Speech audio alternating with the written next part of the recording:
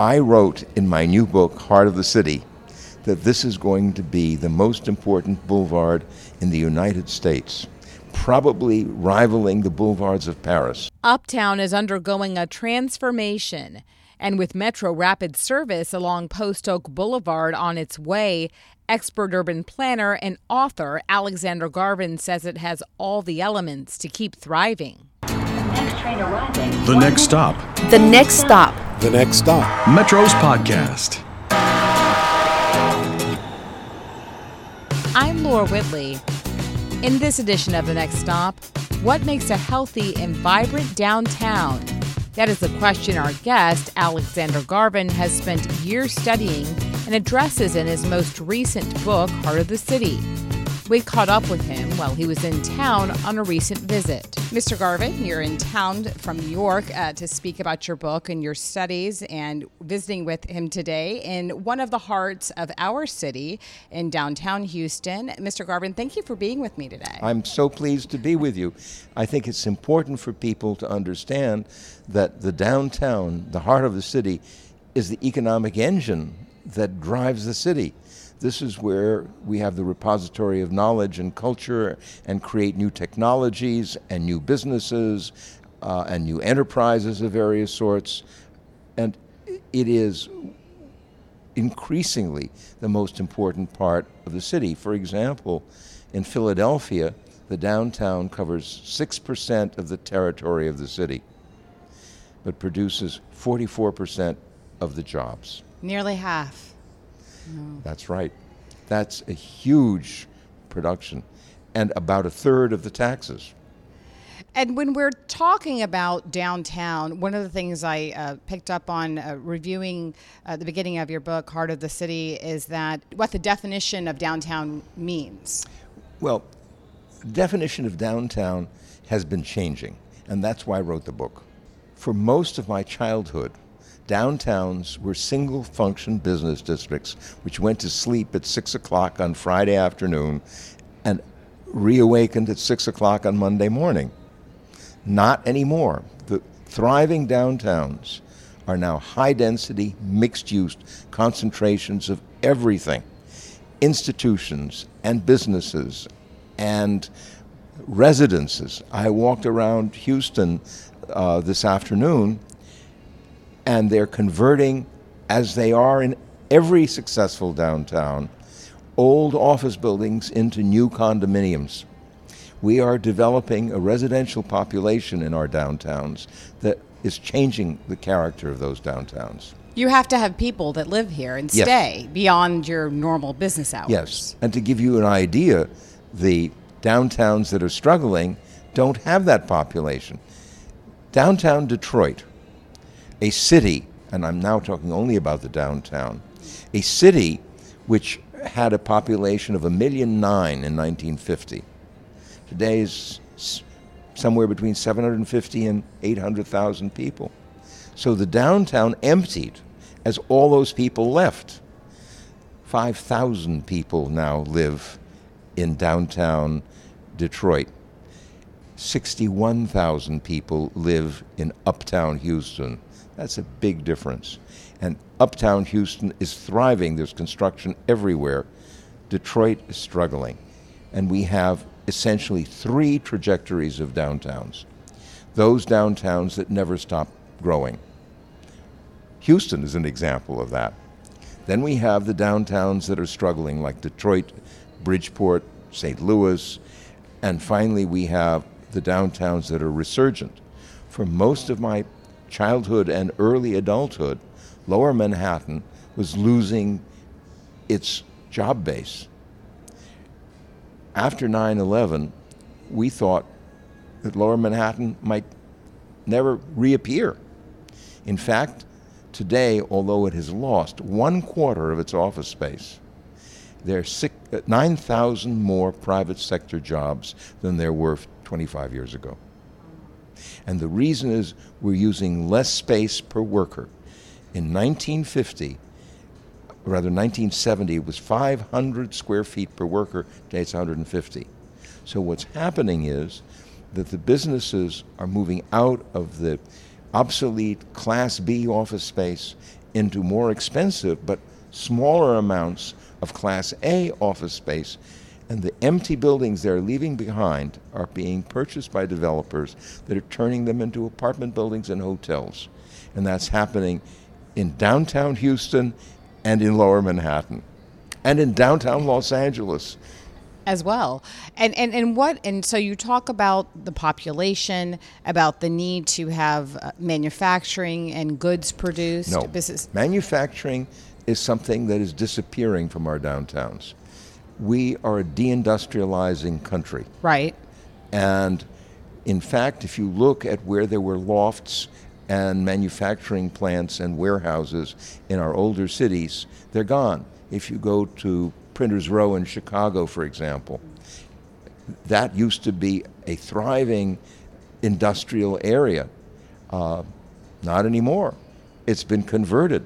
It's now a residential neighborhood. And we have the same thing that happened even earlier in New York in Soho, that is south of Houston Street. These were abandoned lofts that artists moved into and turned them into illegal housing. And that was so appealing to people that boutiques moved in and wealthier people began to buy out the artists. Soho is no longer an artist community. It is now a thriving tourist and residential neighborhood. But the manufacturing is gone. Right. And I misspoke when I said manufacturing. I mean more so producing some type of commerce. Correct. Yes. Right? Uh-huh. It's trade we're talking about. Mm-hmm. It's all kinds of businesses. We now have a different kind of work environment. I was walking on Main Street today in Houston, and I saw yet another WeWork. I saw last Monday a WeWork in downtown Phoenix. Yes. The next day in downtown San Francisco. We now have open floor plates and startup companies there. They are producing ideas and businesses, but they are not manufacturing. Right. There's innovation that's going on. And that's why I say the heart of the city matters. That is what brings life to the city and provides the jobs and the taxes that pay for everything. So as you were walking down Main Street today in downtown Houston, I'm sure you noticed the Metro Rail, light rail train. Yes. So what role does transit play in a thriving downtown? It's essential. If you don't have a functional transit system, you cannot service everything. And more important, it is what brings a sufficient mass of customers downtown. You need to have enough people to support the restaurants and the hotels and the stores and the daily life and the museums and the institutions. Without the mass transit, you don't get that concentration of customers. The best example in the country is Denver, Colorado. I was just going to ask you about Denver. Let's talk a bit about that. Denver did something remarkable. The mayor of Denver in about 2002, 2003, persuaded the metropolitan counties, all of them, to approve a 0.4 cent sales tax to create a light rail system that comes from all directions downtown and from the airport and ends on 16th Street. 16th Street had been at that point, for more than 20 years, a pedestrianized boulevard with a free bus that went up and down. So people could drive to their garage, get out, get on the free bus, and get to their office, or at lunchtime, leave their office, take the free bus, which ran every 90 seconds, to a restaurant, or in the evening at happy hour to meet at a date. Mm-hmm. The result is that there are now 200,000 more people who work downtown in Denver than were there before, including residents. That's a remarkable achievement. Without the light rail and the free bus, it wouldn't exist.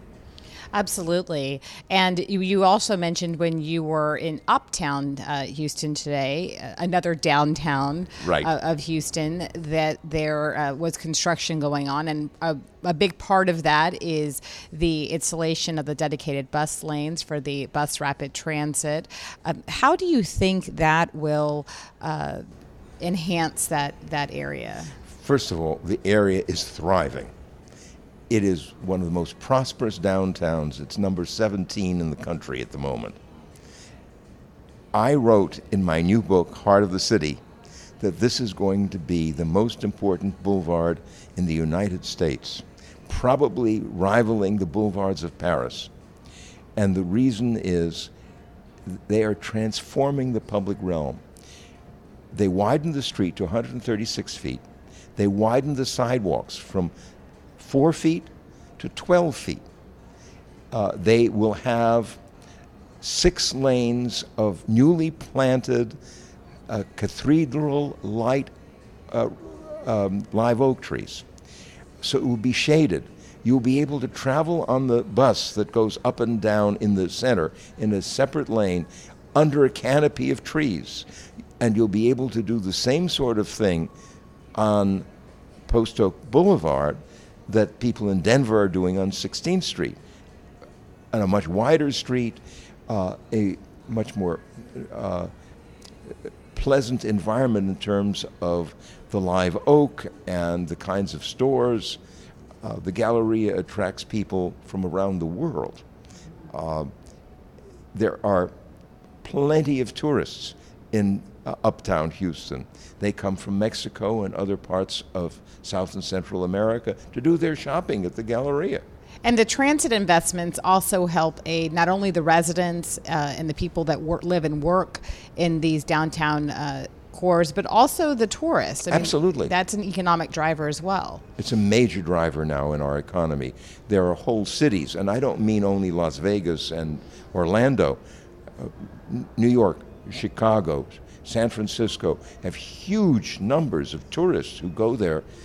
They spend money, and they provide jobs for people who work in the restaurants, who work in the hotels. Everybody forgets that. This isn't only for wealthy people. This is for the entire population. And it may be concentrated downtown. They may live in the suburbs or in the inner ring. But it all is possible because you have a high-density, mixed-use downtown. When it comes to the transit investments, there are some people that do not use the public transit, will never get on the train or the bus. But is it still beneficial to them? Well, if other people weren't using the transit, they would be in their cars and you'd have a traffic jam. But leaving that aside, I wrote a phrase in the next to last chapter of the book about a project in New York. And the phrase I used was, build it so they can come. Mm-hmm. And the reason I said that is everybody talks about the bridge or the highway to nowhere. Well, we had 2 substantial rail yards behind Pennsylvania Station that people had been trying to use for development without relocation because there were no people living there or working there. The trains went by every 3 or 4 minutes. The first project I could find of redeveloping it was 1929, and I found dozens of them. When I was involved in planning to bring the Olympics to New York in 2012, and we lost to London, as you know, we were going to have an Olympic stadium there, an Olympic square, and I couldn't get the 500,000 people a day to that part of Manhattan, and I suggested we extend the number 7 subway line, approximately a mile. Today, that area is thriving. This is the beginnings of a whole extension of Midtown Manhattan from 8th Avenue all the way to the Hudson River. And it is an economic engine for the city. And without the subway system, that would not happen. It would not exist. It No. would not be there. Now, the dedicated bus lanes that are being installed in Uptown are new for Houston. We haven't had bus rapid transit prior to this. People here were familiar with light rail. Can you tell me a little bit about how you've seen bus rapid transit function and work in other cities? Well, bus rapid transit works better or worse depending on how it's operated. Usually, bus rapid transit has a dedicated lane.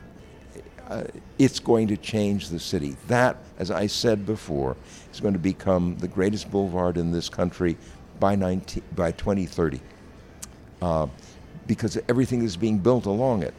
There are new apartment houses everywhere, a block or two away from Post Oak Boulevard and on Post Oak Boulevard. There are new office buildings, new stores. You have 1- and 2-story retail places which will become unperforming assets within a year when the bus starts running. The owners of those properties will tear them down and build multi-story buildings, mixed use, with retail on the ground floor, hotels, office buildings, and offices. I saw, I don't remember the name, one of those free empty floor office space advertising already on Post Oak Boulevard. It wasn't there when I was here a year and a half ago. What lessons can be taken away from these successes that you see?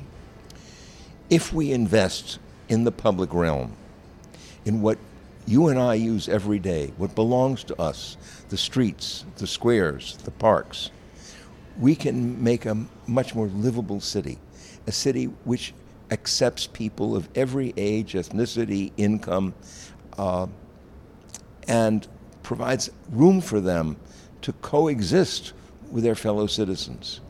If we have no public realm, you have a traffic jam. I was last week in Las Vegas. The Strip in Las Vegas can't be crossed. The traffic is so intense. Right. There are bridges, There's bridges every half mile. You have to walk a lot. Yes. That's not going to be necessary on Post Oak Boulevard. And it's certainly not necessary on Michigan Avenue in Chicago or Fifth Avenue in New York. Sure. And you mentioned the public realm. We happen to be sitting right across the street from Discovery Green. Yes. That's an investment that was made, literally a park that was built from scratch. So this truly, I mean, and look at all the development now around it. Yesterday, I had dinner in a restaurant in Discovery Green. I went to the restaurant just after 6 o'clock. The children that were scrambling in the playgrounds, running up and down, playing in the fountains, there must have been dozens of them. It is a place that attracts that. And if you look at who the people were there, every age, every ethnicity, every income, every race, it was amazing. The same thing happened in Dallas, Texas, and I write about it in The Heart of the City, when they covered over a small stretch of depressed highway on the edge of downtown Dallas and created Clyde Warren Park. I went 2 years ago on Black Friday. That's the shopping day after Thanksgiving. I checked into the hotel. I had heard about this from one of my students. I walked astonished. All these people. They're in cafes. They're playing in the playground. It was astonishing. And I thought, well, I'm in Dallas. I will go to Neiman Marcus. This is the biggest shopping day of the year. I went to downtown Neiman Marcus. There was nobody there. The Neiman Marcuses were selling in the suburbs. But everybody was downtown, had gone to this great public realm. They weren't interested in doing shopping downtown when there was this other thing they could do for them, a holiday. They were enjoying their life. Yes. So it sounds like you're saying that a desirable city is really people-centered city. Absolutely. And I wrote a book called What Makes a Great City, and my answer to the question is people. The question you then have to ask is, how do you attract the people and keep them coming? And get them there. Yes, and that is what is done in the public realm with the mass transit system to bring them there, the streets, the squares, and the parks for them to occupy and do whatever it is that they have come to do. And that's what makes them come to the city and make it a great place. Any closing thoughts? I am overwhelmed by what is going on in Houston. Both downtown and Discovery Green is an excellent example, and the light rail system, and Uptown. It is an amazing thing that this relatively new city, which is soon to be the third largest in the United States, has these engines that are creating new businesses, new ventures, all kinds of new activities, and accommodating large numbers of immigrants that are pouring into this city the way they pour into New York or Seattle or San Francisco. So I guess that brings a question to my mind, though, is what advice then do you have for the planners and the community here in Houston? Because you say that you cite many successes, but obviously we have challenges as well. Sure. I define planning as public action that generates a widespread and sustained private market reaction. So, if you go to Uptown Houston and you invest in the bus rapid transit system and the new live oaks and the widened sidewalks, and you create a place that people want to be, the private market responds by building new apartment houses, new office buildings, by creating new jobs, because the people that they want to attract that work in those places need to have a place to go for lunch or at the end of the day, or just plain to walk. And therefore, I would recommend to people who are looking at this, look at what your public investment is. If you create a Discovery Green, you are going to generate hotels and office buildings and apartment houses all around it. And that's what makes a city great. Mr. Alexander Garvin, urban planner, educator, author, thank you so much for being with us. Thank you for having me.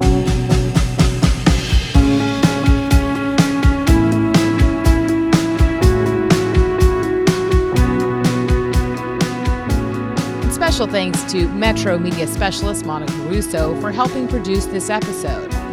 If you want to check out more, you will find them all at ridemetro.org or subscribe at SoundCloud, Google Play, or Apple Podcasts. I'm Laura Whitley. Thank you for listening.